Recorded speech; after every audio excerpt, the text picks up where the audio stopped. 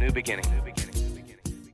Welcome to the Grief Dreams podcast. My name is Sean Ram alongside Dr. Joshua Black, and happy to be here doing podcasting. Love to do that. I like to interview people and talk to people. It's what we do. It's what we do, right, Dr. Black? Sure is, and I love every minute of it. Excellent. And today we get to talk to another interesting individual. Her name is Alexa Norton, and she really recently graduated from Utah Valley University in public relations. She is currently working for Albion Fit, a local Utah clothing company where she manages one of their locations in Salt Lake City. Alexa suffered the death of her dad, Daryl Gene Norton, over 3 years ago in a skiing accident at Snowbird Ski Resort. She has recently started an Instagram account that focuses on the grief journey, and the account is at GriefShine. Alexa, welcome to the show. Thank you so much. Thanks for having me. I love Instagram. I really do. I'll shout out them.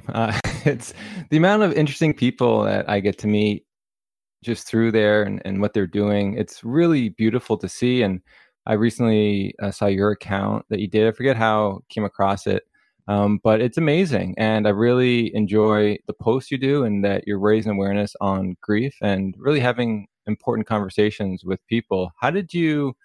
I guess, before we go into that and how you sort of went that way with your grief, let's talk about your relationship with your father, because, that's the thing that has, drawn you here. So what was your relationship like with your father?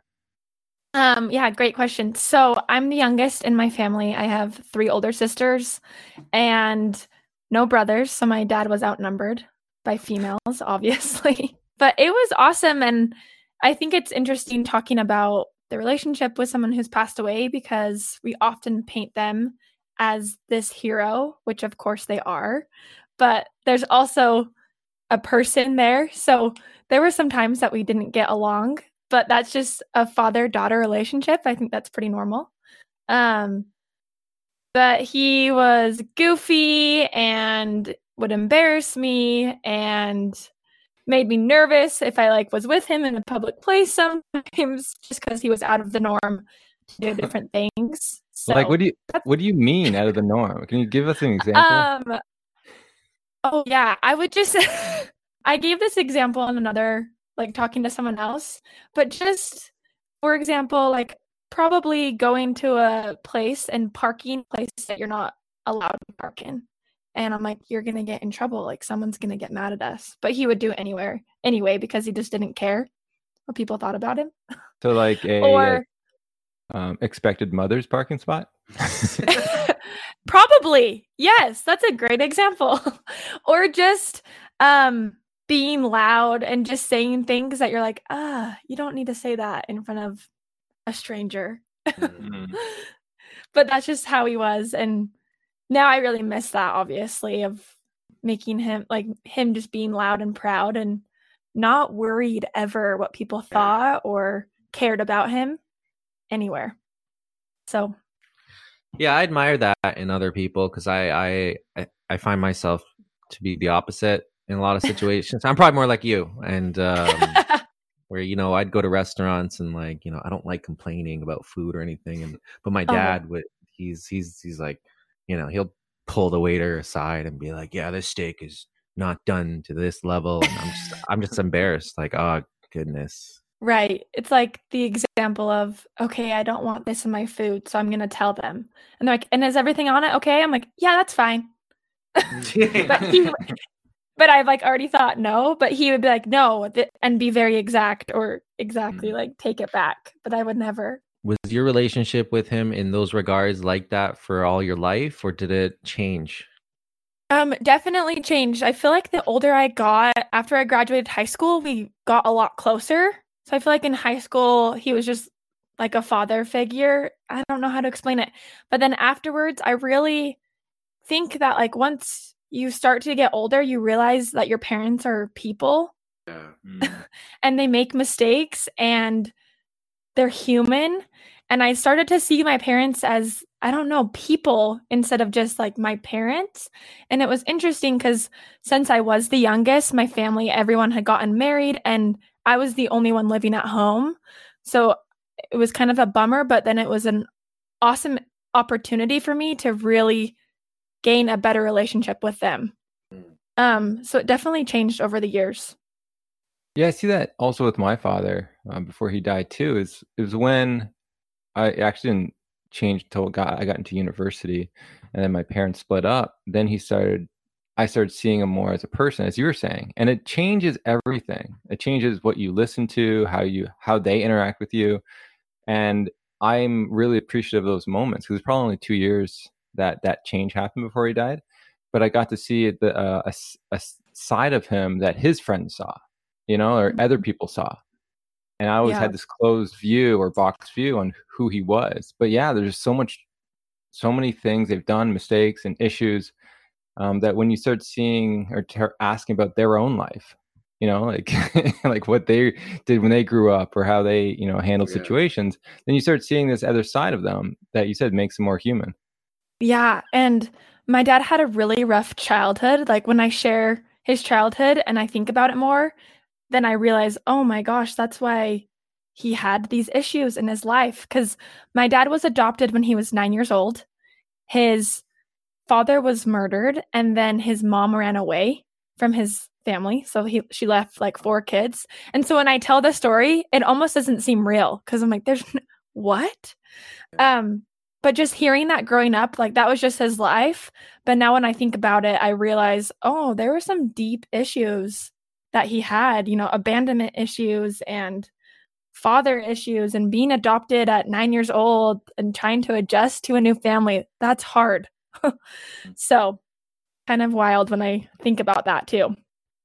Yeah, I hear you. And I think parents, and speaking about, my parents, like, I guess you have an image of them as like a hero, and like you idolize them and growing up, and then they are in control and in command of your decisions, and they influence you in a lot of those ways. And then seems like as a teenager you kind of gain access to more information, and you see the world a lot more, and that might change a little bit.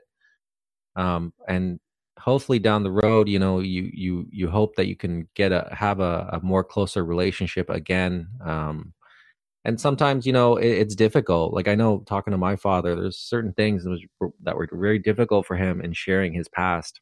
Like I didn't know much, to be honest, until I was like 30, and then I had to like start asking questions, like, hey, what how'd you grow up, how I had no idea. And then he's like telling me about his family life, and I'm like, wow, that sounds terrible. It's just like kids had to raise themselves, and like people had to um my grandmother, my dad's mom, she was always sick all the time, and it helped me understand an aspect of them, and gave me more compassion for some of the I guess quote unquote faults that I see in my father, and thought, no, you know what, he's a human like me, and he's dealing with life the same way. And then it makes me that's what it did. It made me feel a bit compassion. But yeah, I I I don't know, like, when did you have those conversations with your father, or did you find out after he had passed about his upbringing? Yeah, we definitely, I have like known it, I guess, my whole life growing up because he was pretty open about sharing it, but open and closed off, if that makes sense. Because I don't think he would dive really deep into it, but maybe it was also me that didn't necessarily understand the deep layers to his life, if that makes sense. And I feel like, yeah, after he passed away, then it's kind of a bummer and super sad that that's when you want to know more about your parents' life, You're like, oh, now I have all these questions about how they were, what they did when they were like this, and how they lived their life. So I think that's a good thing to keep in mind. If your parents are alive, ask them questions about their past. That's so. If you want to see their humanity, Yeah, if you want to keep them on a pedestal, don't ask anything. Just ride it out. If you want to realize they're just people, yeah. And that's what happened. When my father died, I started asking more questions about his childhood, because I in the field of psychology, you start realizing how all those events really shape who they become, and what kind of beliefs they try to imprint on you. And I had a challenge of trying to undo some of those things that I thought were real, or that I thought they were my beliefs, but they're really just his. And so I had to really look at his upbringing to understand why he wanted me to believe that. And that was surprising to me. And you realize how much pain and suffering he went through, because different times, right? But he was like the type of guy that would like start fights at a bar, like like I did not know that, right? Like, so you realize some things about him, and a lot of pain that he had too, because he also liked to drink a lot, and I could understand why, right? Like why he was addicted to that form of coping, which is a lot different than the way I went afterwards. But yeah, it's a beautiful thing. But he said like it's scary too, because you take them off the pedestal and you realize you're just like them. Mm-hmm. Yeah, it seems like they try to shelter us maybe from the things that happen to them, and maybe like they probably give you like they give you a gist of it, like a events based, like, oh, and then this happened, but they don't tell you how they felt about that, or like the struggles or the pain of it. I don't know, and that's both my mom and my dad, to be honest. Like both of them, it's like pulling teeth with information. Like, and then what happened? And then how'd you feel? And my mom went to boarding school, and like at a young age, they I don't know, probably 7, 8, they sent her to boarding school, which is like, Wow. like 4 or 5 hours away. Like, hey, go to Right. school over here and be away from your Wow. family. And I always think like, how did that affect her? She was very independent and very to herself in a lot of ways as an adult.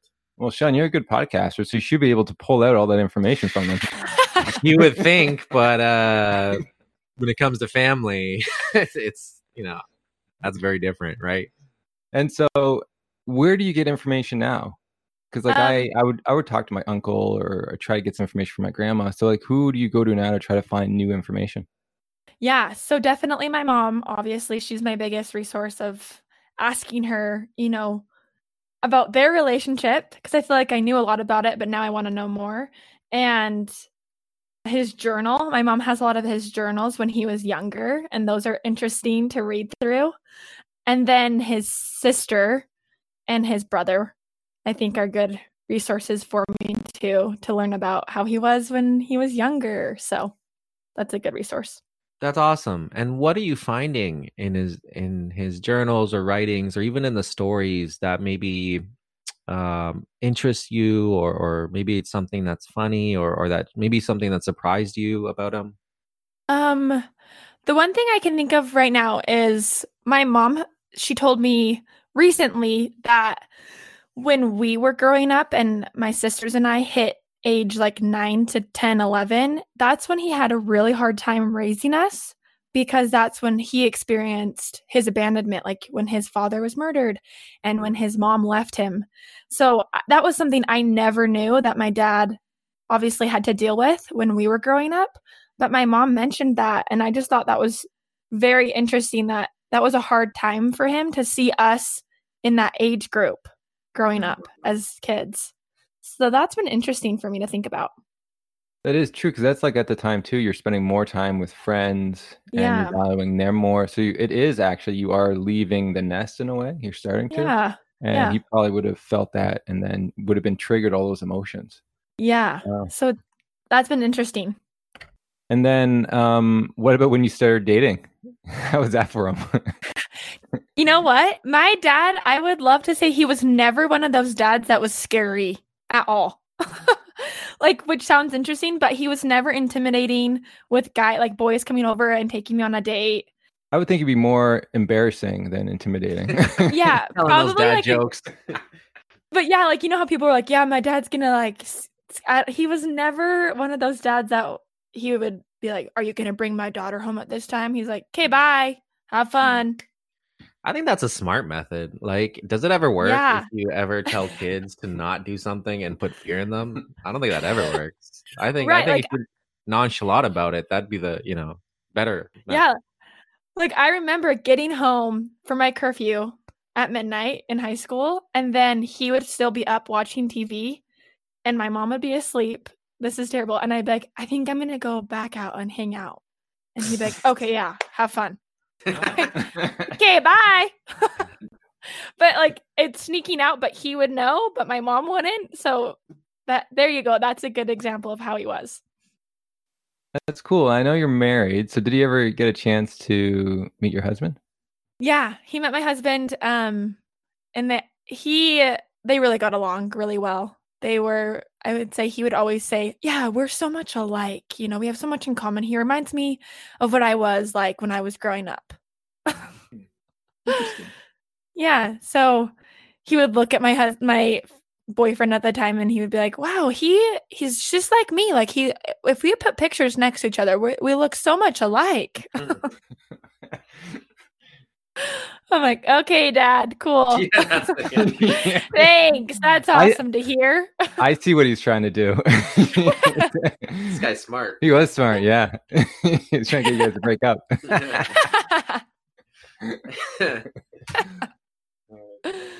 But yeah, That's they got good. along. I'm happy they got to meet. Because I know you met him when you were 14 or something. Oh, sorry, you're talking. Yeah. So we met when we were younger in junior high, but we never dated until we were around 21. That's when we started dating. Oh, okay. Yeah. So we were just really good friends, but then we finally made the connection to date. Oh, that's nice. Yeah. That's so nice. And then, so did he end up coming to the wedding, or was that after your father died? So my dad passed away May of 2017, and then we got married July of 2017. Which I look back and it's kind of crazy that it happened still, because it was obviously so hard. But we stuck with the plan. Oh my God. That was really hard. Wow, I didn't know it was that soon. That's crazy. So let's go to this first, I guess, the story of the loss, and then we can lead right into how can you even plan a wedding? Yeah.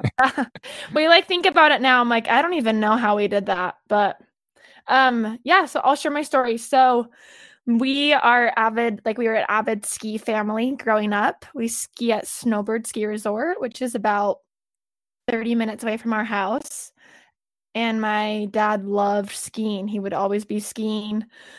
And when I was born in 94, my dad he was T-boned in a car accident. And ever since then, growing up, he had terrible neck pain. He received surgery, but the older he got, the more his neck started just to be in more and more pain. And I remember him coming home one day from skiing, and he said, "It's so weird. When I go skiing, my neck doesn't hurt. I feel just like I don't have any pain or anything like that." So he went skiing one morning. It was spring skiing, and my mom was going to meet him up there in the later afternoon. I was working. I came home from work, and there were cops at my house, which was really weird. And obviously your guard's going to be up if cops are at your house. And they wanted to talk to my mom, but I told them my mom was going up the canyon, so she probably didn't have service. And they just said they needed to talk to my mom about something, and they weren't giving me all the information, which made me kind of upset. And the first thing that I thought was that my dad had probably punched someone on the mountain, skiing, just gotten mad at someone. So I was like, oh no, he probably punched a snowboarder, and I don't know what's happening. That's what I was so nervous about, which I feel like when I look back is actually a blessing in disguise that I wasn't nervous that something that bad had happened. Because they're like, "We just need to talk to your mom. We have to tell your mom something." So I was like, okay. So I kind of went on with my day. I called my mom, and she said she would meet with the cops up at Snowbird. And I went on with my schedule. And then about an hour later, my mom came home, and I just heard the door open, and it was silent. And I knew at that moment that my dad had passed away, which is kind of crazy to say that, but he's a loud guy, like I kind of said. And if something would have happened, he would have come in making a scene. And it was so silent. And my mom kind of came around the corner, and we didn't say anything to each other, but I could just see in her face. And obviously, since my dad wasn't with her, I knew. So I think what's hard is that he was just skiing, and when we got the autopsy report, he had just broken his neck, and so he died instantly. Which it's crazy because I'm like, he was such an experienced skier. So to give him credit, I don't like to say like, oh, he had, he didn't know what he was doing. But it's hard because we don't know exactly what happened, because none of us were there. Yeah. And I think, I told my mom, like, what do you mean? Like, this is wild. Like, we need to go to the hospital. Like, there's no way he's actually gone, And she's like, no, like, they said they tried to revive him, but he was already gone when they, like, got to the scene, the ski patrol and everything like that. So then, yeah, my family came over and we were just in our little bubble for a little bit, trying to figure out and just understand and deal with that happening. Yeah, that's it's difficult, like it's that suddenness of it, unexpectedness. Did you have any like regrets or anything that come up that you wish you would have said to your father or could have said? The night before, it's funny looking back at it now. The night before, I made some tapioca pudding. I don't know why. That's like such a random dessert to make. And I went on a walk with one of my good friends, and I came back home because I was still living at home, and he had eaten half of my tapioca pudding. So I yelled at him. I was like, I can't believe you. And I was mad because he ate it, which is so dumb, but I was so mad. And that was my biggest regret. But it's fine now because, my mom said that next morning that I didn't see him that morning because I'd already rushed off to work. But my mom said that, he was like, well, I probably should apologize that I yelled at her. And my mom's like, yeah, she said sorry. He's like, well, now I have to tell her I'm sorry. That's pretty funny. I like him already. But that sounds like something my brother would do, like a fight with my brother about stuff like that. It's unfortunate, and like you said, the fact it seemed like it was kind of like a freak accident in a lot of ways. Yeah. If he was such a good avid skier, I mean, you don't usually hear about things like that. I mean, obviously skiing is dangerous on a whole, but obviously if he's done it before time and time again, and who knows with his previous neck injuries and all that. Yeah, that's it's unfortunate to hear. What was the next couple days or even weeks like? It's honestly like a blur looking back, because you're just so lost and like trying to figure it out. I think one of the hardest things was that they put it on like our local news channel and put out a little I'm trying to think, like online it said like, man, ski accident dies, And so it said like this man in Mill Creek had died from a ski accident. So I think that was really hard to see like these things about my dad because it became so real of when people experience this accident. And I was so mad. I remember being so mad that these people had posted that because obviously to me, he wasn't just a man. Like he was my father. He was my friend. He was my, my protector, this person in my life. And then there was just some article written like, man dies. And I was so mad because then we had to tell people sooner. And I think you want it to not be real. So you don't want to share it with people yet. But I remember having to text people in my life so that they wouldn't find out through the local news. They would find out from me. And that was awful, trying to form those text messages like, because that's not what you ever want to do. Text your friends, hey, this is what happened to me today. So I think we stayed really close together as a family and did nothing, like would just sit at home, and days just like became weeks and out. Like it was so weird to experience the next couple months, but you can't sit at home forever.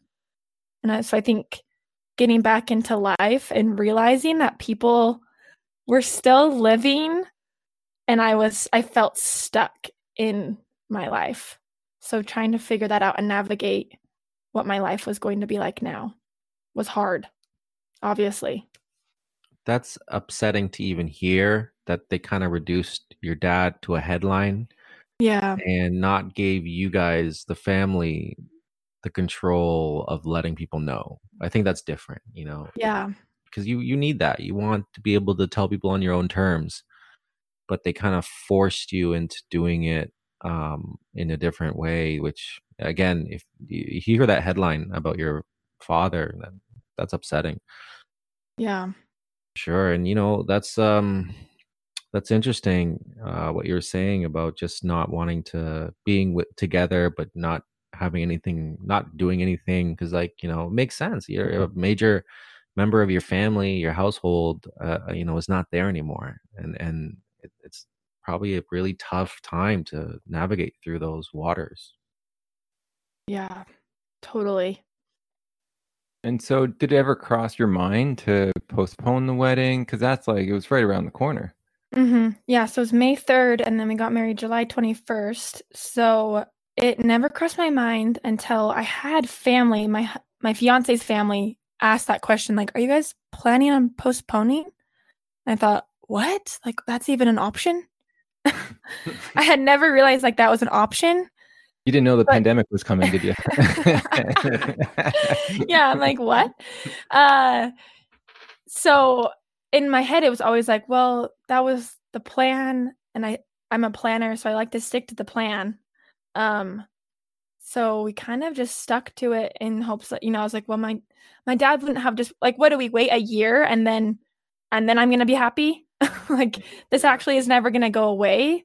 So I have to just continue to live my life the best that I can with this new grief that's a part of me. So we kind of just planned the wedding, and obviously it was like a really happy and really hard day at the same time. Because usually there's that tradition where either the father walks you down, or there's that father-daughter dance. Like, did that trigger anything? Like, how did you manage to work through that?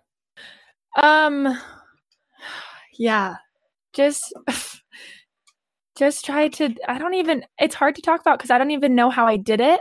I just look back and I realize, like, okay, I have to realize that this is my reality now, and he's not going to be here. And I think that was really hard, like realizing that he was there for my three older sisters, and they have those traditions and they have those things that they did. But yeah, I just look back and realize that it was a hard thing for me, and I had to just have the strength to do it. Did he get mentioned at all, like within the ceremony? Yeah, well, and yes, he did. And when people came into our reception, we had a table set up with pictures of him and, flowers. So pictures of him and I, pictures of him, pictures of my husband and him. So that was what we did. That's a beautiful way to memorialize him and to make him a part of an event in which, say, he just isn't able to be there anymore. But I like that. I like how you did go through with it, because you're right. Like, in a year, 2 years, is it really going to change? And like, you guys are going to continue to be together and be in love. And so it's like, it makes it a different type of wedding in the sense of the traditional weddings you see on TV. You don't normally see anything like this on like a movie or a TV. So it's nice how you made it your own and you're able to memorialize him in your own way. So it's a very unique wedding out of all the sisters. Yeah. Thank you. Way to stand out, eh? Thank you. Yeah. Forcing to stand out. Yeah. That's wow. And so, after all that, like, how's your grief been? So it's been 3 years, and we just had, and you created this Instagram account. So how's that been for you in looking at your own grief? Yeah, it's been obviously a journey. This year, it's been a good thing to look back and realize how far I've come, and realize that it's just kind of a part of me now. Yet it's not as heavy as it once used to be, which I hated when people would say that, because when you lose someone, it's so hard and you just want it to not happen. But grief has to become a part of you, and you have to realize that it's going to be there the rest of your life. So it's been really interesting to look back and see how far I've come, but see how far I still have to go, and continue to live my life and continue to have those moments where obviously I'm really sad and I really miss my dad. But remember that And it sounds so cliche, but that they really do want the best for you and they want you to be happy, but it's okay to also be sad in those moments that you want to be sad. But just trying to live my life the best that I can. And the Instagram has been really good for me to experience and to be a part of the community that I didn't realize was there. So I really wish I would have done that sooner in my journey. Why did you start it? Because like it said, it was probably 2.5 years before you started it. And so like what came about for you to say, you know what, I'm gonna do this?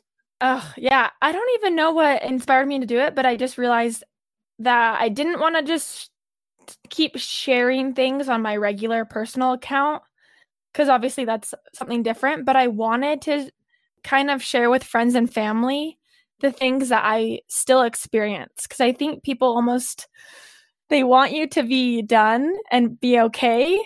You know, they're like, oh, are you okay? Like, oh, okay, good. We can move on from you. Like, you're fine now. It's okay. But I wanted people to realize that, yeah, I'm okay now, but I still have hard moments and I really miss my dad every single day still. So, doing it for that reason, it's kind of crazy too, because yeah, I did start it 3 years after he passed.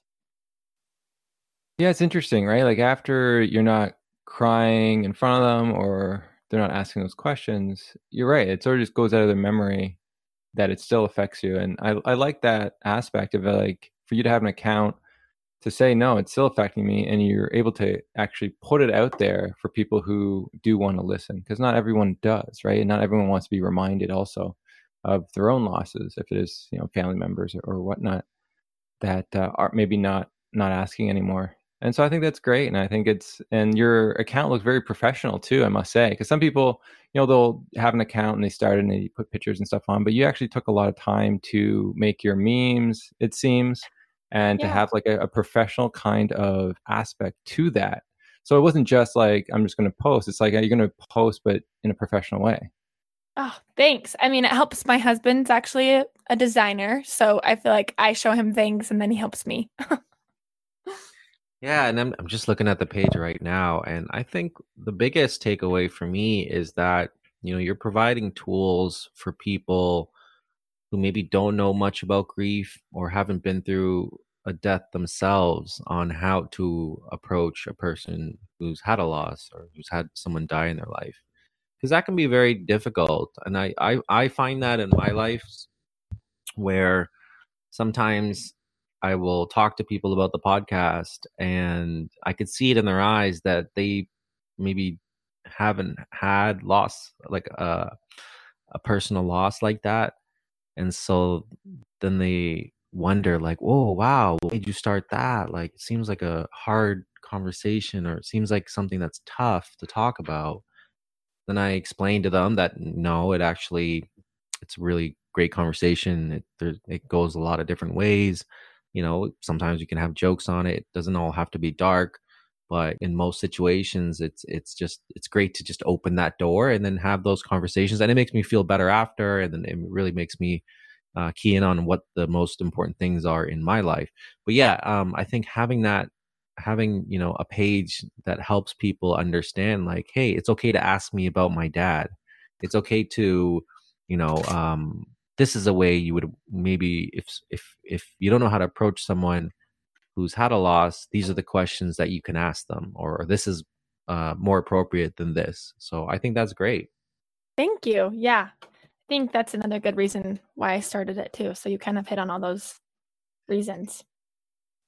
What kind of feedback have you got from strangers on that? Because that's the beauty of Instagram, is you can get followers from all around the world, and they can share their stories. They can, send you private messages and stuff. And I find that one of the most unique things and one of the most beautiful things that I've seen just through like our Instagram page, is that you get to meet people and hear their stories that you never would have heard. And sometimes it's great to also hear that you're making an impact. So what kind of stories and feedback have you got from other people?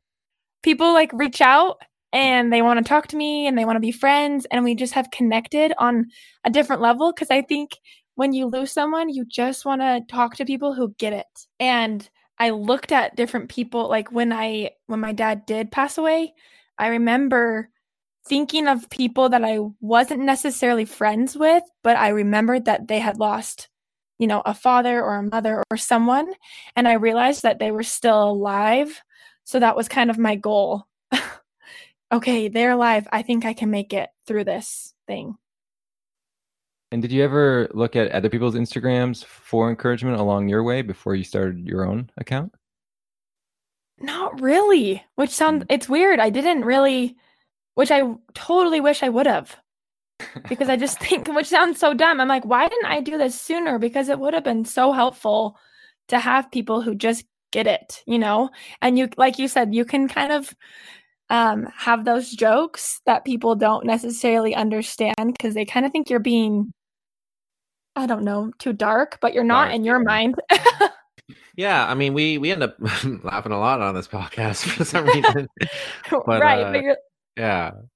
People who are grieving they don't have to be dark and grim. I mean, there's lots of emotions and ranges in grief. I mean, you can think about a story of your father and laugh because, he had those moments of, being a funny guy. Exactly. Stealing your pudding. Exactly. Pudding, this is mine. So dumb.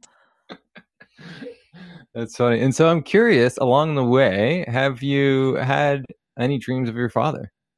Yeah, I feel so lucky too to have so many dreams. And I have weird dreams that he's just like randomly there where I'm like, that's weird. But then I have some very significant dreams, right? Like some dreams where I'm like, that was kind of silly, where he just like showed up.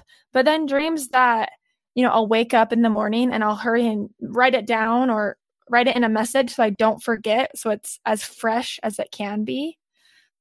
So I've created like my own little dad dream journal where that's where I write all of the dreams that I have about him. That's so cool. I like that. And were you interested in dreams prior or no? A little. Definitely not as much as I am now because I have noticed they're more significant now. But I would also say my husband, he's a big dreamer. Like he talks about lucid dreaming and making sure that we can be aware when we're dreaming and realize that we're dreaming. So that's really helped me too, to be a better dreamer, if that makes sense. Yeah, well, and you have someone that supports it, so it doesn't like push it to the side or says you're crazy or when you have someone that supports what you do or in anything, you end up talking about it more and doing about it more. And I think it's great that you're having some of these dreams, and some are different than others. Have you seen that change over time, or are they still you get these significant ones and you also get these random ones? I've definitely seen it change over time. I feel like the first couple, maybe the first year, they were very meaningful and significant and maybe deep. I don't know how to explain it. And then here and there, I'll just get, like kind of random dreams. But then there will be like every couple of times there will be a dream where it is more impactful. And it's interesting to see because sometimes I have a dream about him where I know he's gone. So I'm just experiencing him for a little bit, if that makes sense. And other times I'll have this dream. So I have these like two reoccurring dreams, like that situation where I know he's not here, but I have this moment with him. And then the other one where I know he's going to die. So I have to like cherish this moment with him in the dream. Oh, wow. That's really interesting that you continue to have those two themes. Like even being aware that the individual's dead, or you said like you don't, both of them, it's really the same theme. You don't have like time, right? Like it's going to be short. I do remember like one specific dream where I came to in my dream and I realized, oh, I'm dreaming. I should ask him, like, where did he go? What's it like? Does he know that? Like, does he miss us? Like, we miss him. So I was trying to ask him all these questions. And I remember I told him, like, yeah, you've been gone for 2 years, which is a lot of time in my life. Like that's a big amount of chunk of time. And I remember he said back to me in my dream, oh, that's like, really? It's been that long? Like he was shocked in my dream. Like, really? Wow. It's no time at all. That is interesting, right? Like to think about time, and you said like it seems that you're spiritual in a way, and so like is time different? So did you like question that, or did like you sit with that a little bit? Definitely. But then he doesn't answer me like in the dream. He's like, eh, just like how he is, you know, which makes me mad. I'm like, just tell me. That's funny. So he's still playing his games. Yeah. That's funny. That's funny. So when you look back at like say all your dreams, what's probably the most meaningful one for you for whatever reason? I would definitely say the one I had the first after he passed away. So that night was one of the most significant ones to me, just because obviously you're living this nightmare when someone dies, and then it's hard to even sleep. So the fact that I did fall asleep is a miracle, I think. And then, yeah, I had this dream where I woke up in my dream, but it was one of those dreams where you wake up in the same place that you fell asleep. So it doesn't feel like you're dreaming, if that makes sense. And I woke up and I walked outside into like our living room, and he was just sitting there, just like on a chair, looking at our TV, but our TV wasn't on. And I remember thinking, oh, okay, good. Like he didn't die. Like that was like he didn't die. Okay. Like I was so relieved. And I remember he was sitting there and my mom walked by and he was like, "You're so beautiful." He was telling her how beautiful she was. And he just kept saying that.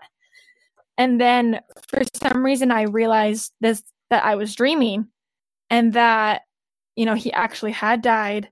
And so that this was a moment that I needed to kind of ask him questions. So he was sitting down, I got down on my knees right in front of him, and I'm pretty sure like I grabbed his face so that we could have this moment where we were looking at each other, you know. And so I looked at him and I remember saying like, "Hey, you're gone. We don't know what to do. This is like a really hard thing that we're going through." And he kind of looked at me and he like had his smile on his face, which of course made me mad because I was going through something so hard. And he's like, "No, you guys actually kind of left me." And that was kind of the end of my dream. So like, I don't know what that means. But it kind of brought me a little bit of comfort, you know, just realizing in my beliefs and what I believe in, like this isn't the end, and hope I'll be able to see him again. But it's interesting that he said, you know, like you left me. So that's always been like the most significant dream to me. Yeah, there's a couple of things in there I want to sort of talk about, and the one was complimenting your mom. So is that something that he used to do all the time that you saw? Yeah, especially right before he passed. He was, oh, so grateful for her because she did so much for him, you know, where he would just be sitting on the couch. And I remember that, like, I'd be like, "Oh my gosh, mom treats you so well. She's so nice to you." And he would just smile, like, "I know." But yeah, but I definitely do remember him just, yeah, sharing those things about how beautiful my mom was and how lucky he was to have her. Yeah, that's a beautiful part. It's like his personality was still shining through on that Yeah. aspect, you know, and it seemed like a very comforting thing, a comforting dream to have, especially soon after loss, which sometimes isn't the case. And then he had that sort of like kind of weird answer, right? Like it puzzles me too, right? Like at all the things he could say, why would he give you a smirk? Well, probably because that's who he is, right? And then, but then to answer that question or to say that comment that, you know, you guys actually left me, I'm like, what is that all about? And you know, if you're spiritual and you know you believe that you know the soul exists and they're there with you, I kind of can sort of wrap my head around the statement as if like he never left, right? So he's still there, but in your minds, he's gone, right? And so it's almost like the little thing of, you know, that's what grief is. Grief, like especially in the beginning, we feel this sense that they're gone forever. even if you're spiritual or not, that's the impact because you can't see them anymore. And then over time, you can develop that continuing bond and can develop those spiritual tendencies or ideas. But in the beginning, that's what hits you. It's like they're there, they're not there. And so maybe that's part of it. I don't know, right? But it's a very interesting statement to make in that dream, given everything that was going on. Yeah. And it's interesting too, like even me getting down, I just felt like a little kid in my dream, you know, trying to just be this small child, and he was this, I don't know. But yeah, it is really interesting to think about. Because he did like to, growing up, even just like kind of leave us with, if we asked a question, he would ask us a question back. Never answer. So it's part of his personality too. That's interesting. Yeah. So the answer, so that thing, it actually makes more sense and maybe why he would. Because some people like would have dreams where they say, "Oh, I love you," or "I'm not there," or like, you know, like they give you that kind of thing, and so like it's part of that personality that's shining through. So you don't really know what's going on inside, right? Inside the mind. And so, you know, maybe that's all it's about, right? To really reflect who he was and how he would have answered that in waking life. Yeah. Mm-hmm. That's cool. No, I really am excited that you started the dream journal and you're writing those dreams down. Have you shared those dreams to your sister and family at all? Or have they had their own? I'm just curious. Yeah. Oh my gosh. So yeah, I definitely shared this dream because it was so, you know, close to home, and obviously the day after. So that brought us, I think, all to tears the next day that I shared it with everyone. And I share with them some dreams, but not all of them, because like I said, some of them are just almost, you know, just kind of silly. And my sisters, and same with my mom, they'll have kind of that same thing where he'll just be there and it's kind of weird that he's there, or they'll try to have a conversation with him. But I think my mom really wants to have more dreams of him, and she wishes that she could have more dreams of him. Yeah, that's the mystery there, right? Especially those meaningful dreams, not the weird ones where they're, you know, in the background doing whatever, but like those one-on-one moments. And then, you know, that's, you know, kind of even in my life, you know, after the first maybe three years, they started to diminish significantly. And now, like I think my last one was 2 years ago. Like they had that one-on-one kind of moment, and it's, you know, those things that, you know, you miss, and you definitely want more. And I wish there was a way to have more, you know, but as of right now, there's not. So the best we can do is just talk about them, and maybe that will trigger it. Yeah. Because almost sometimes you feel guilty if you're the only one having them. Yeah, you almost don't want to share them because then like they may get jealous, right? Yeah, exactly. You're like, sorry, I don't know why I get to have this and you're not. Mm-hmm. And that's part of the grief journey. I think that's one reason why a lot of people avoid talking about the subject of grief dreams, is because of that same reason. Not everyone will have them as frequent, and some may not have them at all. And how does that play a part of their grief journey? Now you said like it's a part of your mom's in the sense of wanting more and not being able to have them. And then how does she understand that?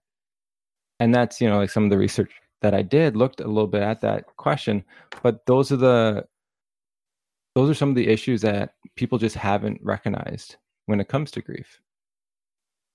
And I think, you know, be able to talk about them and have this podcast or any kind of thing on grief dreams really opens the window to say like not everyone does, but there is treasure in other people's dreams. And that's the one thing is trying to get, I try to sort of point people towards, is that hearing other people's dreams of your loved ones can be very enriching because you can take them as your own. You really can, in the sense of the imagery and understanding what that meant to that person, and that bond is still being continued in one way or another. And to sort of take it, you know, to whatever you want to take it as, but the memory is still alive in a certain way. Yeah, that's so well put. So, do you have any questions, Sean? No? All right. We'll head up to the last question that we always love to do, is if you could have a dream tonight of someone, I'm guessing it'd be your father, that has died, what would that dream look like? I think, yeah, where from the very beginning, I can realize that I am dreaming, and so that I can gather my thoughts quickly and, ask all those questions of, what have you been doing? Where are you? What's going on? Are you aware of, things going on in our life? And I think just having a conversation, because that's what I miss the most. So just having that connection where, he's responding back to me like he used to. I think that would be like my ideal dream. I don't even know where we would be, but it would just be about connection. And really like he used to? You're not going to get any answers. Okay, maybe it would be that he would have to answer every question perfectly. I think it'd be funny if you brought him some tapioca pudding. We had one guest on. I think it was Mary Diaz. She always used to get these dreams of her father bringing. Was it a pie? Yeah, it was pie. There's some Italian tradition of bringing people pie, and she'd always have a dream of her father doing that, bringing pie. So yeah, you can bring some tapioca pudding and have a laugh over that. I'm sorry I didn't let you eat it. I would have been mad. You can have more. I know, it's so dumb. He doesn't even like it. He just ate it out of spite. Yeah, probably though. Did he have a sweet tooth, like, or a favorite dessert? Yeah. Oh, ice cream every night. Ice cream every night. Oh, well then you got to bring him ice cream. Chocolate, yeah. And where would you want the dream to be located? So if you could be anywhere in your dream world, what would that place be? You know what? Maybe where he is, which isn't a solid answer. That's an exciting, I guess, the mystery of where he's at.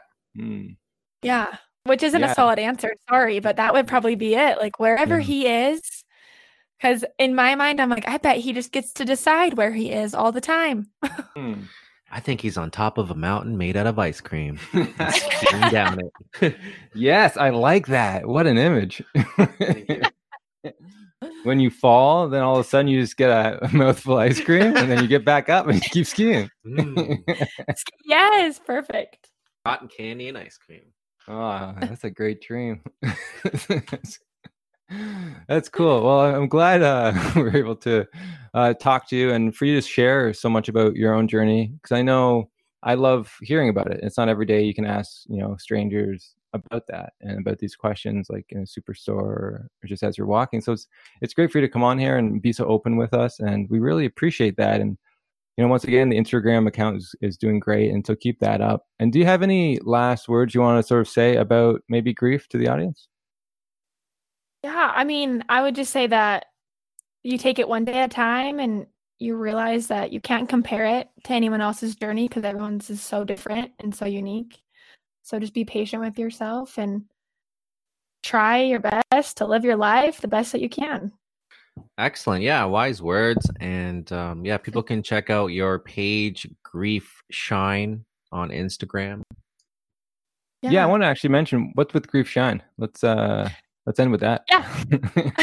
Grief Shine, because I feel like I have two parts of me where I'm a big extrovert and I love talking to people. So I'm this happy person, but there's also part of me that's, I'm experiencing that grief. And so those two kind of combined, that's why I kind of picked that. That's cool. I like it. The mystery's explained. I can sleep sound tonight.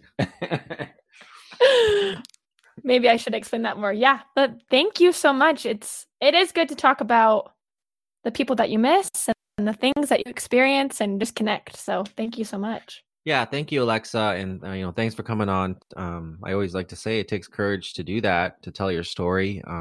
That's going to be broadcasted, possibly, well, definitely to the world and to a lot of people. And you never know who's listening and who can hopefully who that can help out. Just telling your story. So thank you so much for that. So for our platform, people can check out griefdreams.ca for more information on the topic. We added a donation button, and thank you to all of you who donate. If you have Facebook, you can join the Grief Dreams group. You can share your dreams or hear more dreams of others. We are on Twitter and Instagram at Grief Dreams. And as always, we like to end the podcast with love and gratitude from us to you.